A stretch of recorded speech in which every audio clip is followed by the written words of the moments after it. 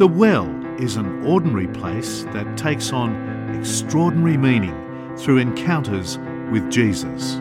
Join Father Anthony Messeh from St. Timothy and St. Athanasius Church in Arlington, Virginia, in search of transformation, healing, revival, and refreshment. Good morning to everyone, and welcome to The Well here at STSA, where we are in week 3. We are wrapping up a series that is entitled, That They May Be... That They May Be...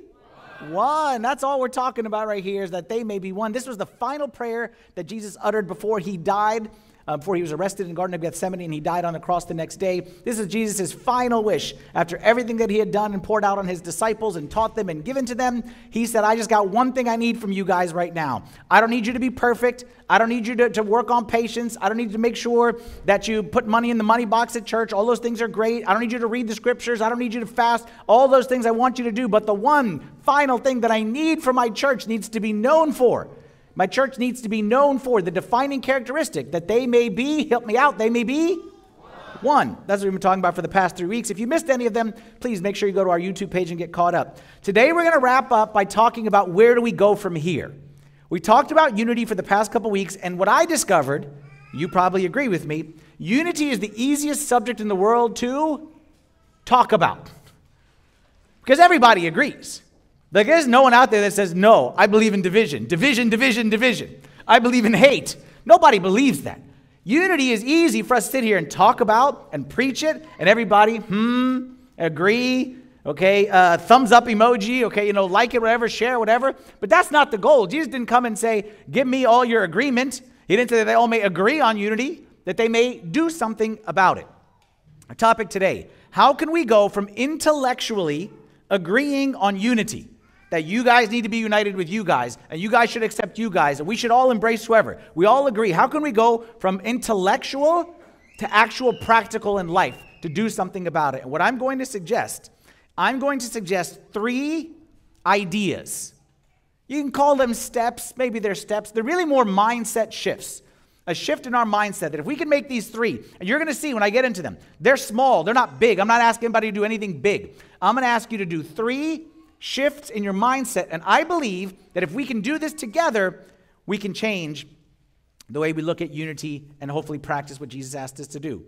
Because, agree with me, you would all agree with me, we live in a very divisive world today. We do not live in a world that is pro-unity. We live in a world that is very divided and encourages more division. Because the easiest thing to do is to criticize others, to find a reason to say you're different than me, to find a reason not to say you're different, okay, but different, parentheses, wrong. That your way is wrong. Those people don't see the world as I see it. They're wrong. Those people don't raise their children the right way. They're wrong. Those people don't behave the way I behave. They're wrong. Those people cheer for the wrong team. They're clearly wrong. Easiest thing to do is to put up barriers and put up walls. But do you know who is a professional whose job, not only his job description, but his job title is to divide and bring division into the world? Do you know the word devil? The Greek word for devil is diablos. Say diablos. Diablos literally means to divide or separate or, quote, throw against. That's what the devil's job is, to divide. That's what he comes in to divide. He wants to divide me from God and me from you. Because if I'm apart from God and I'm apart from you, he wins. Okay, just like Jesus said, is that a house divided against itself cannot stand. Divide and conquer. That's the devil's mission statement in a nutshell. His goal is to divide, to separate. Jesus was the exact opposite. Let's look at Jesus' prayer now in John chapter 17. This is what we've been looking at for the past few weeks. Let's see the verse before and after just to give us the full context. John 17:20 says, I do not pray for these alone, but also for those who will believe in me through their word. Let's pause right there for 1 second. Sorry. I do not pray for these alone. Who's these that he's praying for? Who's these, literally? Okay, right there, he's in the Garden of Gethsemane, and he's with his disciples, and he had just finished this long discourse with them, and then he's been praying for them to protect them, and that they may preach the word, and they may do all that stuff. And then he finishes up that prayer, and he says, I do not pray for these alone, but I also pray for those who will believe in me through their word. Who is those who will believe in me through their word? Who is that? That's me. You realize it right there? Jesus is praying for me and you. The year 2023. He's praying for us right now because we only believe because of their word. Because Jesus prayed for them, and said, I'm going to put them on the shelf. Now let's pray for those who are going to come to me through them. Because Jesus knew that divisions would abound. Jesus knew that the world would be divided along so many lines. And he knew that there's the potential that the division might seep into the church. He thought to himself, I'm sure it's not going to, after all that I said, after all that I've given them. But just in case, sometimes division seeps into the church, let me pray for them. Back to the verse. I pray also for those who believe in me through their word, that they all may be one, as you, Father, are in me and I in you, that they also may be one in us, that the world may believe that you sent me. That the world may believe that you sent me, goes on. And the glory which you gave me, I have given them, that they may be one, just as we are one, I and them and you and me, that they may be made perfect in one, that the world may know that you have sent me. It's the second time he said that. That the world may know that you sent me, and have loved them as you have loved me. In other words, what is Jesus saying? Our unity, this is so important. I hope you get this. Our unity is not like, hey, we should be nice to each other. Our unity is not like, hey, don't hit your sister. Share with your brother. That's not our unity. If it's so much greater than that. It's so much more important. According to Jesus, who seems to know what he was talking about one or two things in life, it's mission critical. That the whole operation hinges upon our oneness. Because if we're not one, then the world may not know that he is the one. Them knowing him is contingent upon us being united together.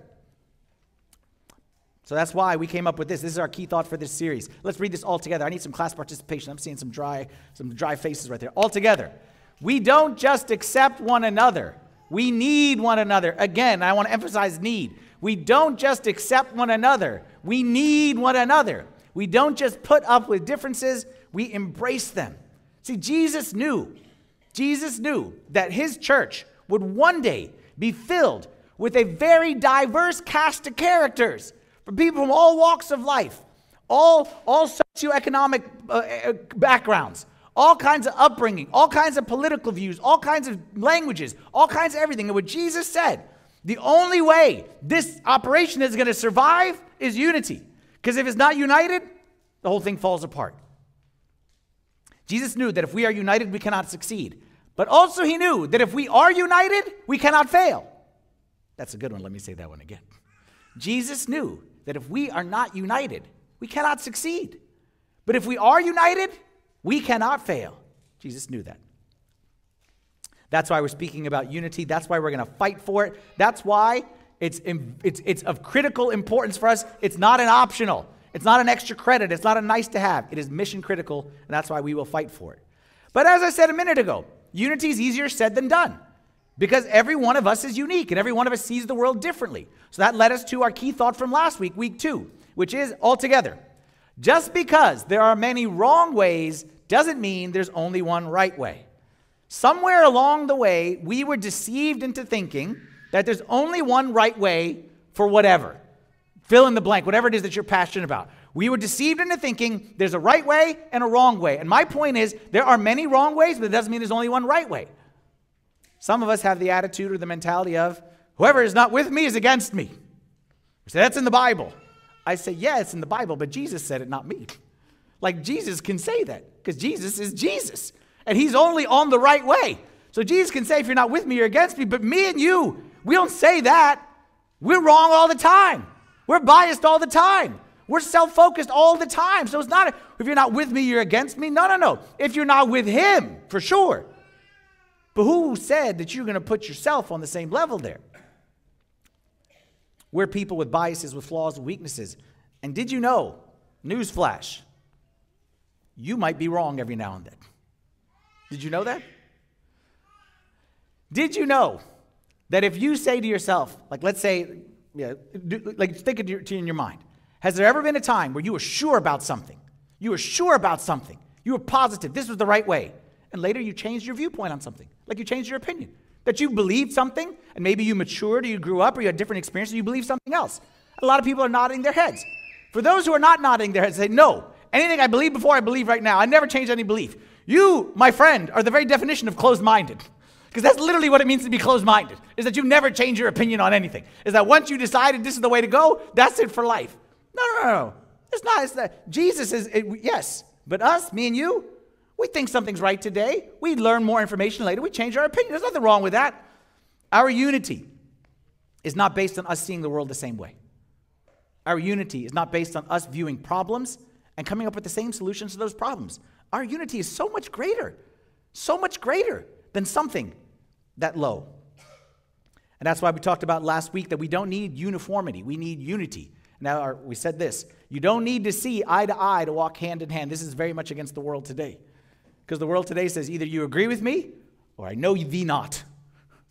But we agree. We don't need to see eye to eye on everything to walk hand in hand. We need unity, not uniformity.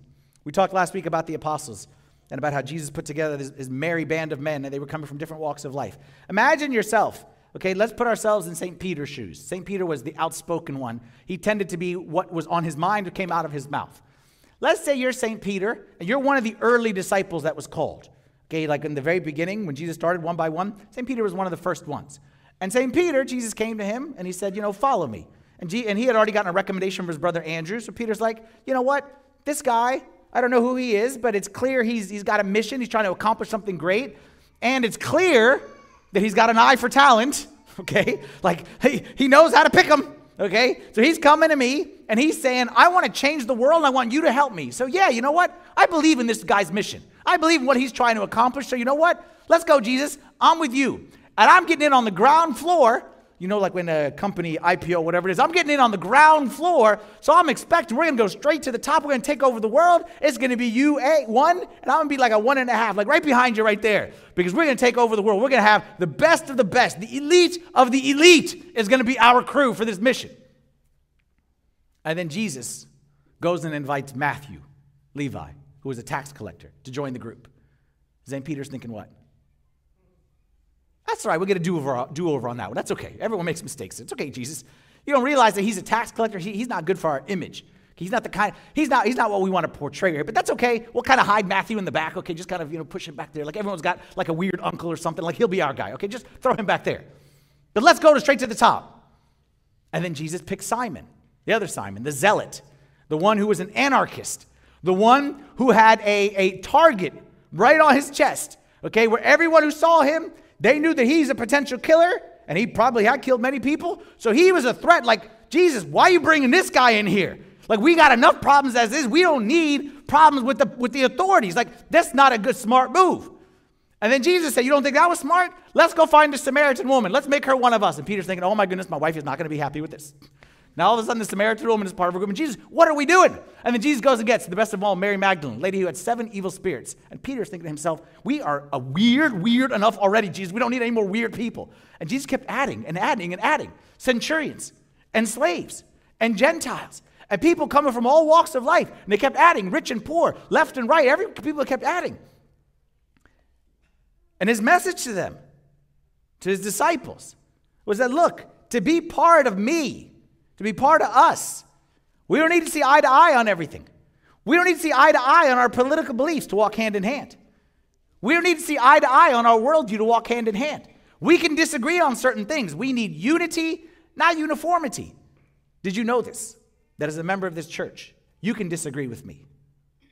I should be rare, of course. You can disagree with me. Father Anthony, I believe, we're here in the building. I believe that this space should be used for this. And I think this room should be locked for this. Okay, we can disagree. Our unity is not based on logistical things. You say, Father Anthony, I think that the church should do this event on this time. Well, I can disagree. Like, we can disagree. That doesn't make us not united. Our unity is much greater and stronger than anything on this earth. Isaiah chapter 56, verse 7. This is in the Old Testament. This is even before Jesus walked the face of this earth. It said, my house shall be called a house of prayer for all nations. All nations. All nations. Not uniformity, but unity. So as I said earlier, our goal today, you're with me, you're nodding your head, you're thumbs up, you're liking, you're sharing, you're whatever it may be. You are mooing. Do you know what mooing is? Do you guys know what mooing is? Mooing is a thing that people do in churches. Okay, if you find someone who's never been to church, someone said this one time. Why is it that when you go to church, people moo? I'm like, what do you mean people moo? Like, people moo. What do you mean moo? Like sometimes the preacher is speaking and people go, So a non-church person says, what's with all the mooing? And I was saying mooing is our way of like, yeah. But this subject of unity is more than just mooing material. How can we do something about it? How can I make a difference in the world? Like the world is so big and the church is so, like, how can I move the needle? Father Anthony, isn't that above my pay grade? Well, I'm going to show you 3 subtle shifts in your mind that you can make that I believe will impact the body of Christ. Because every single one of us is a member of this body, and every single one of us has a role and a duty to play. And if we all do our part, then absolutely we can make a difference. So we're going to go 3 shifts in our mind. And the first one is that no one can do it alone, not even me. Repeat after me, no one can do it alone. No one can do it alone. Not even me. And I say me, I mean you say me, about me, like you, like none of us can do it alone. I don't care how smart you are. I don't care how charismatic you are. I don't care how brilliant you are. I don't care how incredible you are at work. Our mission is too much for one person to do by himself. That's why even Jesus had his disciples.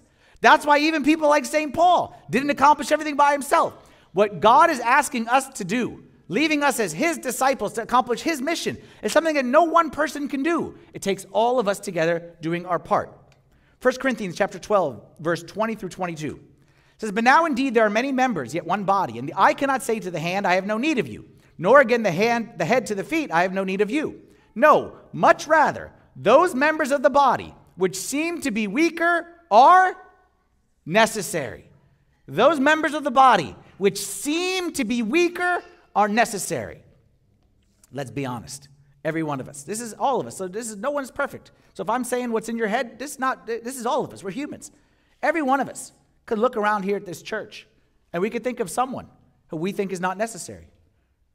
We could think of a group of people. We may say they're weaker. They're not necessary. They're not adding value here. Like here we are, like we are trying to accomplish something. Let's go. And those people are just weighing us down over there. Okay, maybe they're not completely weighing us down, but they're not helping. St. Paul says, no. The ones that you see as weaker, they're necessary. And those stuck-up people over there judging us over here on the left, okay, thinking they're all so cool because they're on the right side over there. We don't need them. No, we need them, even with their stuck-upness, even with their whatever it is. Because those members of the body which seem weaker, middle, y'all are good to go, okay? Y'all are in good shape, okay? Are necessary. The example he gives right here is about a body. He says the eye and the hand and then the feet and then the nose, whatever it is. Let me just ask you a question. Just humor me. It's a dumb question, but just humor me. Why does my eye need my ears?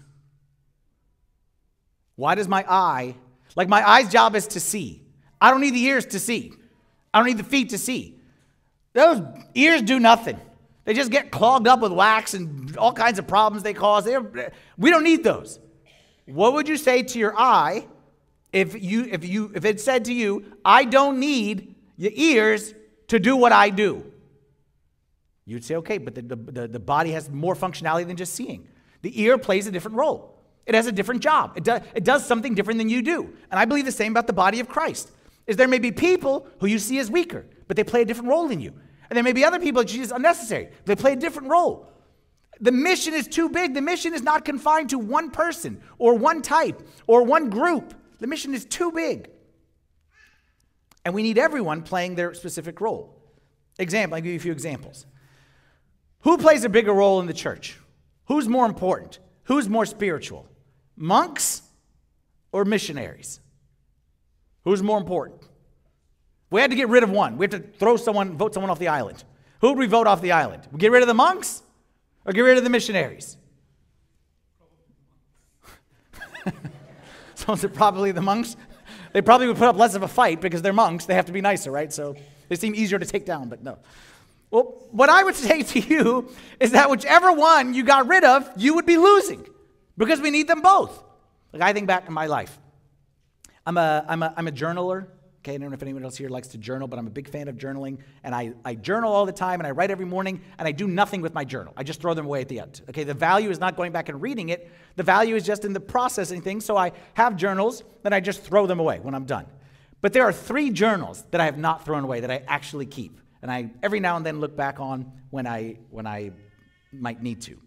The first journal is when I went on my first mission trip in 1998. I still remember some of the stuff that I wrote in that journal, where I experienced God in a way that I'd never experienced before. That journal is very powerful. Another one of the journals is actually after my ordination of priesthood, where I spent 40 days in the monastery. And I remember some of the stuff that I wrote there, especially when I was all by myself over there and saw what was in front of me. And I couldn't imagine what God had in store, but I remember God gave me some good stuff. The third journal was when I first got married, okay, like on my honeymoon and the first days of marriage. And that deserves a? Oh, thank you. Come on. That deserves a little bit, okay? Oh, tough crowd today. Tough crowd. Those first two journals, the third journal, you're never going to know what's inside there, okay? That's not for your ears, okay? But the first two journals that I'm talking about, those are very powerful moments in my life, very powerful experiences, and I would be deficient if either one of them didn't exist. So I'm thankful that we have monks and we have missionaries, and they play a very different role, but they're both important in the overall picture of the body of Christ. Limiting yourself to one or the other is missing out on the powerful experience that each one offers. Here in the local church, who's more important to this church? People who teach Sunday school or the people who put the toilet paper in the bathroom? Who's more important to the church? Which is a more valuable role? If you got kids, you're like the Sunday school teachers, like they worth their weight in gold, okay? Because they allow me to sit here and not worry about them for 1 hour a week to get a break. So we say those are the most valuable people. But if you've ever been in a bathroom and you had a situation and there was no toilet paper, you would say that's the most important person on the planet, okay? My point is we need them both. We need somebody to watch our kids so we can have coffee and enjoy our time. We need somebody to make sure if the coffee hits us hard that we can take care of the situation in a non-awkward way. Who has the best style of preaching? Me or anybody else? Obviously, this is a tough one, okay? Obviously. My point is, you may enjoy my style, and I thank you for it. Shows you're a man of wisdom or woman of wisdom, obviously. But my point is, I know that not everybody does. That not everybody enjoys my style, and I don't think that my style is the only style. It's simply my style. And I think the world would be a worse place if everybody was just like me. I think we need, and that's why here in this church, I'm not the only one who preaches. Okay, Father Timothy's not the only one. We let people preach all the time because people have different perspectives, different experiences. And we need all those to be a healthy and complete and balanced spiritual diet. At least that's what they make me say. No, I'm just joking. Okay, just joking. Ephesians chapter 4, verse 12 through 16, Jesus said, "And he himself gave some to be apostles, some prophets, some evangelists, some pastors and teachers for the equipping of the saints for the work of the ministry, for the edifying of the body of Christ, from whom the whole body, joined and knit together by what every joint supplies, according to the effective working by which every part does its share, causes growth of the body for the edifying of itself in love." We don't all have to be the same. In fact, if we were all the same, our mission would be deficient.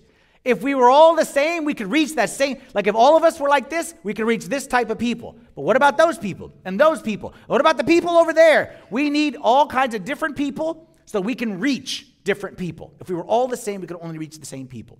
So if you say we don't need anybody else, I would say one or two things. Number one, you think very highly of yourself. You think very highly of yourself, you don't think you need other people? Or number two, you don't care about certain people that you can't reach. Neither one of those is a bad outcome. So number one, no one can do it alone, not even me. Number two, repeat after me, I choose to believe the best about others.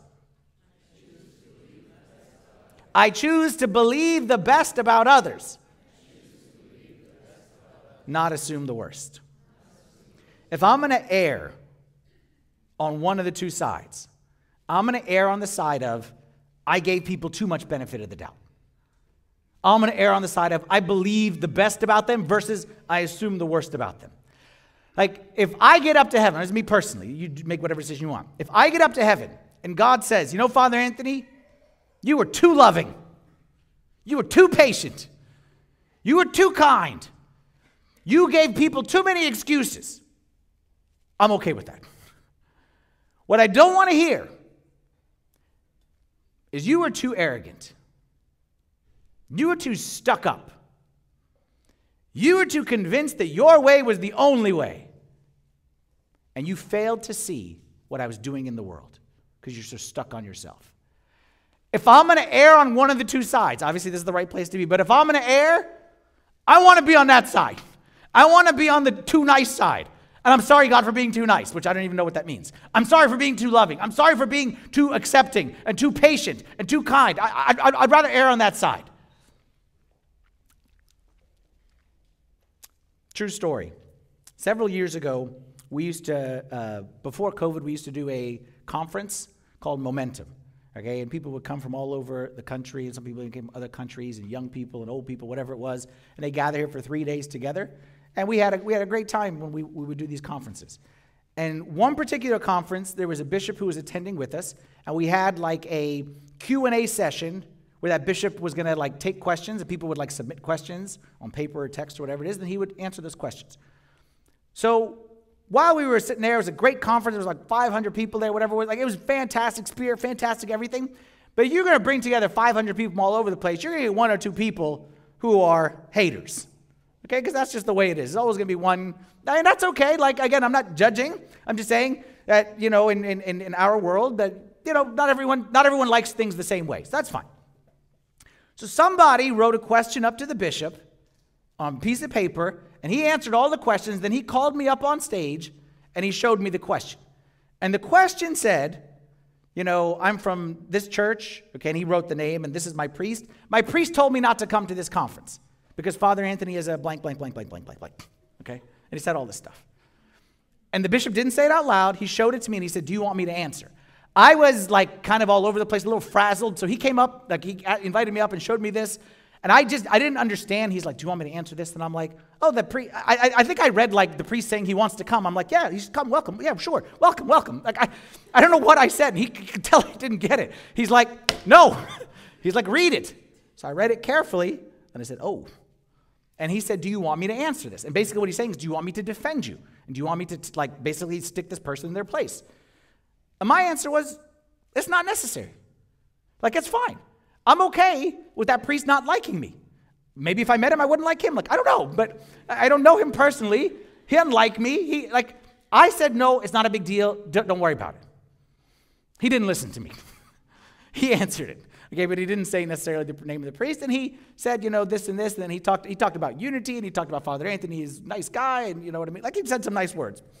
But honestly, and he was doing that for my sake, to like defend me. But honestly, I'm saying this in front of God. I'm not just saying this in front of the camera. I'm saying this in front of God. Honestly, it didn't bother me what that priest said. Honestly. Because of this. I chose to believe the best. And honestly, honestly, in my eyes, that priest is probably doing what he thinks is best for his youth. Maybe somebody had told him, Father Anthony's a heretic. Maybe someone told him, Father Anthony, you know, does whatever, teaches whatever. So I don't think he had anything personal against me. At least I don't know him, so why would he have something personal against me? Like, what's not to like, you know? But I really believe that he was doing what he thought was best. Now, I may be wrong about that assumption, but I sleep easy at night knowing that. I sleep easy at night believing the best. I would rather believe, so that, by the way, that when I have since met him and see him at conferences, I got nothing. I got nothing. Because in front of God, I had nothing against him. Because I choose to believe the best, and he's doing what he thinks is best. Now, we may disagree about what's best, but that's okay. Like, we don't need to see eye to eye in order to walk hand in hand. I may be wrong in the end, but I would much rather believe the best and be wrong versus assume the worst and be wrong about that. Why? Because this is important. This is important. Listen carefully with me. That priest is not my enemy. That person who disagrees with you is not your enemy. The person who sees the world differently is not your enemy. The person who voted differently is not the enemy. The person who subscribes to whatever belief is not the enemy. Come on. That's not the enemy. We have an enemy, and his name is Satan. And as I said earlier, his job is to divide and conquer. Jesus said about him that he's your enemy. He comes to steal and kill and destroy. He wants to kill our unity. He wants to steal our joy. And he wants to make sure that he can destroy our witness to the world. And the way he does that is by dividing us. So we're not going to let him. Bottom line is, that's the enemy. And he's using us against each other. I'm not fighting here. I'm fighting here, and I need you with me so we can stomp him together. And how are we going to do that? We're going to do that by erring on the side of believing the best versus assuming the worst. Believing the best versus assuming the worst. We'd rather be wrong believing the best than assume the worst and be wrong about that. There's a passage in the scripture in 1 Samuel chapter 17. It's a famous story of David and Goliath. Y'all know how it goes. David was the little underdog guy, and he whipped Goliath. But the story starts off, David heard, okay, you had Goliath in this field, and Goliath is challenging all the Israelites. David is not there. He's in the field doing his job as a shepherd. David hears about this, and David's like, how in the world is anybody going to talk trash about my God and about my people's God? But they all said, you stay over there. One day, David gets sent by his father to bring some cheese and crackers to his brothers who are standing there at the war. And this is what happens there, verse 28. It says, when Eliab, who was David's oldest brother, heard him speaking with the men, he burned with anger at him. When he heard David saying, why are you guys letting this guy talk trash? His older brother burned with anger at him and asked, why have you come down here? And with whom did you leave those few sheep in the wilderness? Few sheep is a shot at him. Your little sheep over there. I know how conceited you are and how wicked your heart is. And you came down only to watch the battle. Oh, Eliab, are you sure you know? You sure you know? I know. And he accused him of two things. The two very things that God witnessed that David is not those two things. You know, that David's the only guy who said, he's a man after my own heart. You know why God said man after my own heart? Eliab, probably to stick it to this guy. This guy said, I know how wicked your heart is. God said, oh, really? Because all the people on this planet have never been someone's heart like David. He was so sure, so quick to judge. And I think to myself, first with David and Eliab, imagine that the story had ended with Eliab convincing everyone that David is wicked. Get him out of here. He's just so conceited. Imagine where the people of Israel would be. But more importantly, for me and you, I wonder if there's someone out there, if there's a David out there in our life, that we are so sure he is just wicked. He is just smug. She is just arrogant. She just cares about whatever. And as we see right here, couldn't be further from the truth. I will believe the best, not assume the worst. Right, STSA family? We believe the best, will not assume the worst. Number 3, I will make Jesus' love my standard, not my moonshot. I will make Jesus' love my standard, not my moonshot. Anyone know what a moonshot is? Okay, maybe it's a term that maybe not many people are familiar with. Moonshot means like I'm aiming for the moon. I'm aiming for something. Basically, it was like, we're going to hit the moon by whatever. It's called a moonshot, where it's like, I'm standing here today, and I'm going to get there one day. We're going to put a man on the moon. And some of us look at Jesus' love that way. That's like my ultimate goal, spend the rest of my life. Maybe one day I'll get there, but for today, here I am. Well, I got news for you. Jesus didn't expect that his love would be the moonshot. He expected that it would be the day-to-day. Sometimes you're talking to someone and saying, love this person, forgive this person. What would Jesus do with this person? And the person will respond to me and say, I'm not Jesus. Well, I'm not Jesus. Jesus does, well, I'm not Jesus. Yeah, but you know, you can be Jesus. You can choose to walk as he walked.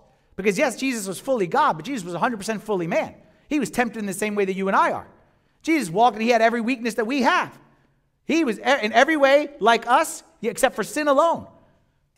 So Jesus absolutely expected us as he walked this road, and he chose to love. He expects us to choose the same way. And it's not an extra credit. It's not a moonshot. It's not an if you get the chance. He expected it to be the standard. We'll go to a passage now from the end of Jesus' life. Okay, that prayer that we've been looking at in John 17, okay, began earlier in the day with a passage of like a dialogue that Jesus had with his disciples in John 13. It's one really long passage from John 13, 14, 15, 16, 17. And in it, Jesus says, again, his final instructions to his disciples. He had been living with them for 3 years. He had given them 1,000,000 commands, which were very hard. He told them to deny themselves, take up the cross and follow me. He told them to forsake all that they have. He told them to turn the cheek, go the extra mile. He told them not to lust even not to let your eye look upon anything, not to let your mind think about anything. He gave them very, very hard commandments. And then at the very end, as he's about to wrap it all up, he says, I got one more commandment up my sleeve. John 13, verse 34, he says, a new commandment I give to you, a new commandment, that you love one another. as I have loved you, that you also love one another. Now you look at this and say, what's new about that? What's new about love? Hadn't love been before? No, before, because before you've heard of the golden rule. What's the golden rule? Do unto others as you would have them do unto you. So you've heard that before. That's always been preaching, love your neighbor as yourself. That's old. Okay, we do not, in Christianity, we do not follow the golden rule. Okay, Jesus took the golden rule, he went platinum. He went much higher than that. Love others as you want to be loved, that's down here. Okay, that's like before, that's just humanity. But Christ set a new standard. Don't love as you want to be loved. Don't love as people deserve. You love as I love. You love others. Okay, right now, others, the person who disagrees with you, the person that you can't stand, the person that you think is worthless. You love them the way I love you, and I love them. And in case you're wondering how that works, this is right before Jesus is about to die on the cross. He says, all that you see in me about love, like hold that thought. Stay tuned, because what I'm about to show you about love is about to go to the next level. That's the standard. That's the new commandment. That's not extra credit. That's not for the elite of the elite. That's a standard. That's what it means to be a Christian. Goes on, verse 35. By this all will know that you are my disciples, if you have love for one another. By this all will know you are my disciples. Not if you agree on politics. People will know you're my disciples if you all have this political view. Not if you all speak the same language. People know that you're my disciples. Not if you all think the same way about this issue that people know you're my disciples. It's the exact opposite. The power of our witness is that we don't see eye to eye on everything. That we are so different. We are so diverse. Again, I told you this last week. The power of this is that I look here, the beauty here is not that we all look the same. Not that we all dress the same. Not that we all come from the same background. That would be ugly. The beauty of this is that we're all different and we're all unique, but we are united together. And what unites us is something so powerful, so much more than earthly, so much more than politics, so much more than anything on this earth can offer. What unites us is Him. And we're coming different backgrounds. We're speaking different languages. We have different worldviews, but all of us united under one worldview, which is that He is the Lord. That's how people will know that you're my disciples. Notice what Jesus didn't say. He didn't say people are going to know you're my disciples if you have the right teaching. This is maybe a little bit of a touchy subject right here, but stick with me on this. Theology, being right, doesn't convince anyone of anything. Nobody, just so you know, nobody has ever come to this church and said, you know what? I've been away from church my whole life. I realize you guys are right, so I'm with you. Nobody says that. You know what they say? Says, you know what? I don't even know what you believe, but your people are so kind. I know what you believe, and I know it's actually different than what I believe, but you were so loving towards me. You were so welcoming to me. You opened your arms. It wasn't just you. It was you, collective you. I'm not saying having the right theology doesn't matter. I'm not saying that. I'm just saying the sequence. I'm saying that Jesus didn't preach the truth, and then when people accepted, say, okay, now I will love you. Jesus said, I love you, even though you don't even know anything. And once you've accepted my love, now let me tell you the truth. You see the difference? It's very important. So for us, what this means practically is very simple. I don't need to ask you what your political views are to decide whether or not to love you. Doesn't matter to me who you voted for or will vote for. Doesn't matter to me. I don't need to ask you what your background is before I decide that you're welcome here with open arms. I don't need to ask you what your background is. You are welcome here. Hey, you are welcome. I don't need to figure out how you were raised. I don't need to figure out how you raise your kids. I don't need to know which team you cheer for. I don't need to know any of those things. I'd like to know those things to get to know you, but the starting point is we love, we support, we accept, we welcome, and everything else comes after that. Everything else comes after that, because that's what Jesus did. Jesus' disciples, as Jesus, we should be the most loving community on the planet. We should be the one place on this planet that anybody can feel loved and welcome and accepted regardless of how they walked in. And that, ladies and gentlemen, is how people will know who we are. Because that's what Jesus taught us. Jesus said, in my house, my body, my people. It's not like out there in the world. In the world, it's division. In the world, you're either with me or you're against me. In the world, you walk on that side of the street, I walk on this side of the street. In the world, that's out in the world. But in here, what's going to define us, what's going to be the overwhelming characteristic of us, especially, we talked about this, as we move into a new neighborhood, as people walk up and down the street, drive up and down the street and say, what's going on inside that building? Who's that people? Who's coming in? There's something different about them. Is it they're all the liberals, or they're the conservative church? They all come in and they speak this language, or they speak this language.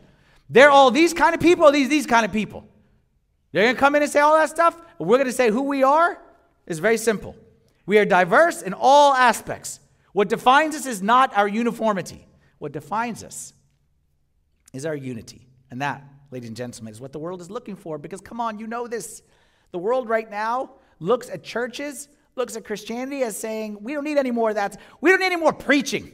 We don't need anyone else to just come in and tell us that we're wrong. That's the image that people have of the church. Churches just come and tell us what we're doing wrong. Like, people go to the website and say, tell me what you're against, because that's what churches are. They're against stuff. What's your policy? You're probably against that. You're against that. Like, the world doesn't need more people being against. What the world needs is people who have authentic love. Love for God, love for one another, love for the surrounding community. And that, ladies and gentlemen, that's who we're called to be.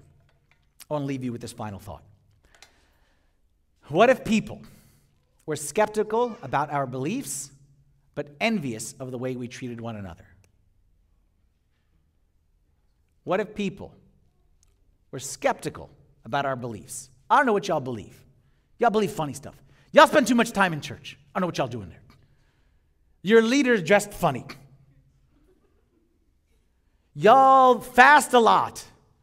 Your services are long. I don't get the chanting. Just spit it out, man. I'm skeptical about what you believe. But man, oh man, I like being around you. I'm glad, watch this one. I don't understand what you believe, but I like it that my kids are friends with your kids. I don't know what you believe, but I like it that you're on my team at work. I like the fact that there's a Christian on my team at work. I don't know what they believe. Those Orthodox Christians, I don't know what they believe. But man, when I got assigned a supervisor, I'm thankful it's one of them. I don't know what they believe, but I'm thankful it's one of them. You know what? I think I'd be great if somehow one of them married my daughter. I wouldn't complain. I think it'd be great if one of those married my daughter. I think it'd be great if my son found one of them. Even I don't know what they believe. And they're not going to get me to sign up for something, that whatever it is, they're probably going to. But I like being around them. I like my kids being around them. I'm glad they're in the neighborhood. I'm glad. Imagine that one, by the way. Most places, by the way, when they hear churches move in the neighborhood, no one wants churches in the neighborhood. Because churches just mean parking is going to be a mess, and people are going to be make noise and things like that. Imagine that our neighbors right here, this is our goal. Our neighbors say, you know what? We're glad you're here. We welcome you. We're happy that you're in our neighborhood. Because again, we don't want to join you. We don't know what you believe. You believe weird stuff. But we're happy that you're here. We like the way you treat one another. I like the way your men treat the women. I like that. I see the way your husbands treat their wives. I like that. I want my son to treat his wife that way. I want my daughter to be treated by her husband that way. I like the way your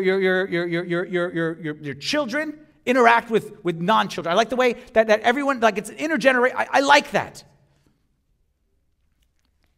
What if people were skeptical about our beliefs but envious of the way we treated one another? That, ladies and gentlemen, that's the goal. That's the goal.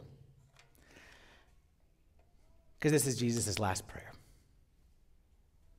That they all may be one, as you, Father, are in me and I in you, that they also may be one in us, that the world may believe that you sent me.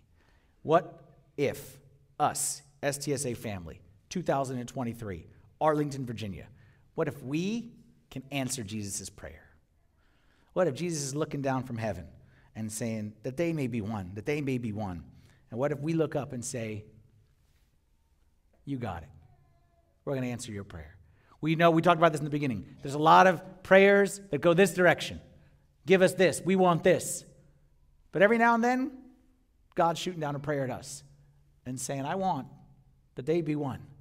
What if we are the place and says, God, we want to align with your heart. We're going to answer your prayer.